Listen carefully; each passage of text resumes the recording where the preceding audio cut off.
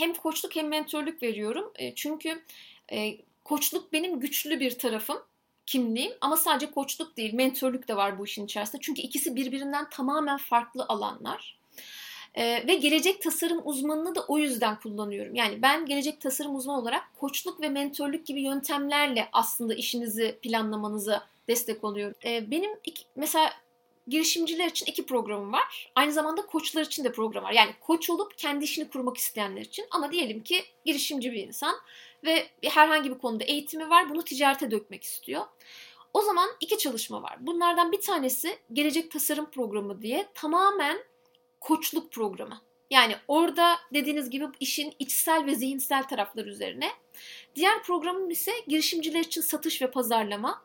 Orası ise çoğunlukla mentörlük, içinde çok az bir de koçluk programının olduğu 3 aylık bir program. Yani ilki 8 haftalık bir program, diğeri 12 haftalık bir program. Yani bu süreç böyle bugün bir günde öğrendim gittim şeklinde değil. Bir de ben birebir çalışıyorum. Şimdi ev hanımı olabilir, üniversiteden yeni mezunu olmuş bir iş kurmak isteyen biri olabilir. Ya da kurumsal hayatta çalışıyor ama kendi işini kurmak isteyen birileri olabilir. Öncelikle en önemli şey ne yapmak istediklerine karar vermeleri. Yani bu karar çok önemli bir nokta. Ne yapmak istedikleri derken sadece iş anlamında bahsetmiyorum. Hayatlarının tamamında nasıl bir hayat yaşamak istiyorlar? Ben nasıl bir hayat yaşamak istiyorum? Mesela o lise yıllarında home office kavramı benim hayatıma girmişti. Ben Londra'ya gelince Türkiye'deki birçok çalıştığım kişiyle çalışabilmek adına online çalışmaya başladım. Yani yaklaşık 5 sene önce başladım ben online çalışmaya. Herkes Covid döneminde girdiğinde ben zaten 5 yıldır online'da çalışan bir insandım. Ama o zaman İngiltere'ye gelince o home office'i kendime göre, istediğim hayata göre uyguladım. Ben böyle bir hayat istiyorum. O zaman bunun içinde neler gerekli? Bunu yapmam gerekli. Öncelikle oturup belki de kalemi kağıdı alıp ben nasıl bir hayat istiyorum, buna karar vermeleri. Sonra bu hayatın içerisinde iş yapmak istiyorlarsa nasıl bir iş yapmak istiyorum? Hani kimler benim müşterim olsun? Kimlerle çalışayım? Bu çalışma hayatım nasıl olsun? Yarım gün mü olsun? Tam gün mü olsun? Evden mi olsun? Bir ofis mi açayım? Belki bunun detaylarını belirlemek ve ondan sonra da öğrenilmesi gereken adımları öğrenmek. Öncelikle kimin dinleyip kimi dinlemeyeceklerine karar vermelerini tavsiye ederim. Çünkü herkesi dinlemek çok ciddi bir sıkıntı.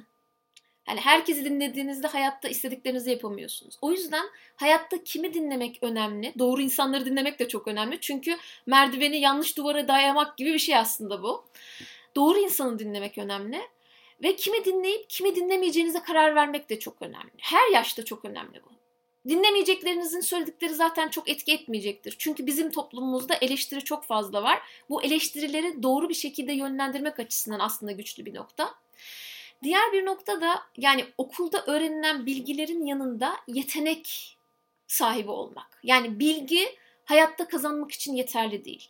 Yetenekler her zaman için insana kazandırır. Yani bir yeteneğiniz varsa bu yeteneğini başınız nereye giderse siz de oraya götürebilirsiniz. Ben ilk İngiltere'ye geldiğimde şöyle demiştim. Koçluk yapıyorum ve bu benim bir yeteneğim aslında. Koçluk yeteneğim var ve ben başımı gittiğim yere işimi götürebiliyorum. Dolayısıyla işte bir fabrika belki kapatmadım, başka bir şeyler yapmadım, başımı alıp geldim. Bunun gibi herhangi bir alanda insan ilişkilerini öğrenmek bir yetenektir. Farklı farklı alanlarda spor olsun, müzik olsun alanlarda bir şeyler öğrenmek bir yetenektir. Ve bu yetenekler nereye giderseniz gidin sizinle gelir. Ve bu yeteneklerde iyi olduğunuzda da işin ticari tarafında öğrenirseniz her yerde de kazanabilirsiniz. Yani dünyanın neresinde olduğunuz hiç önemli değil.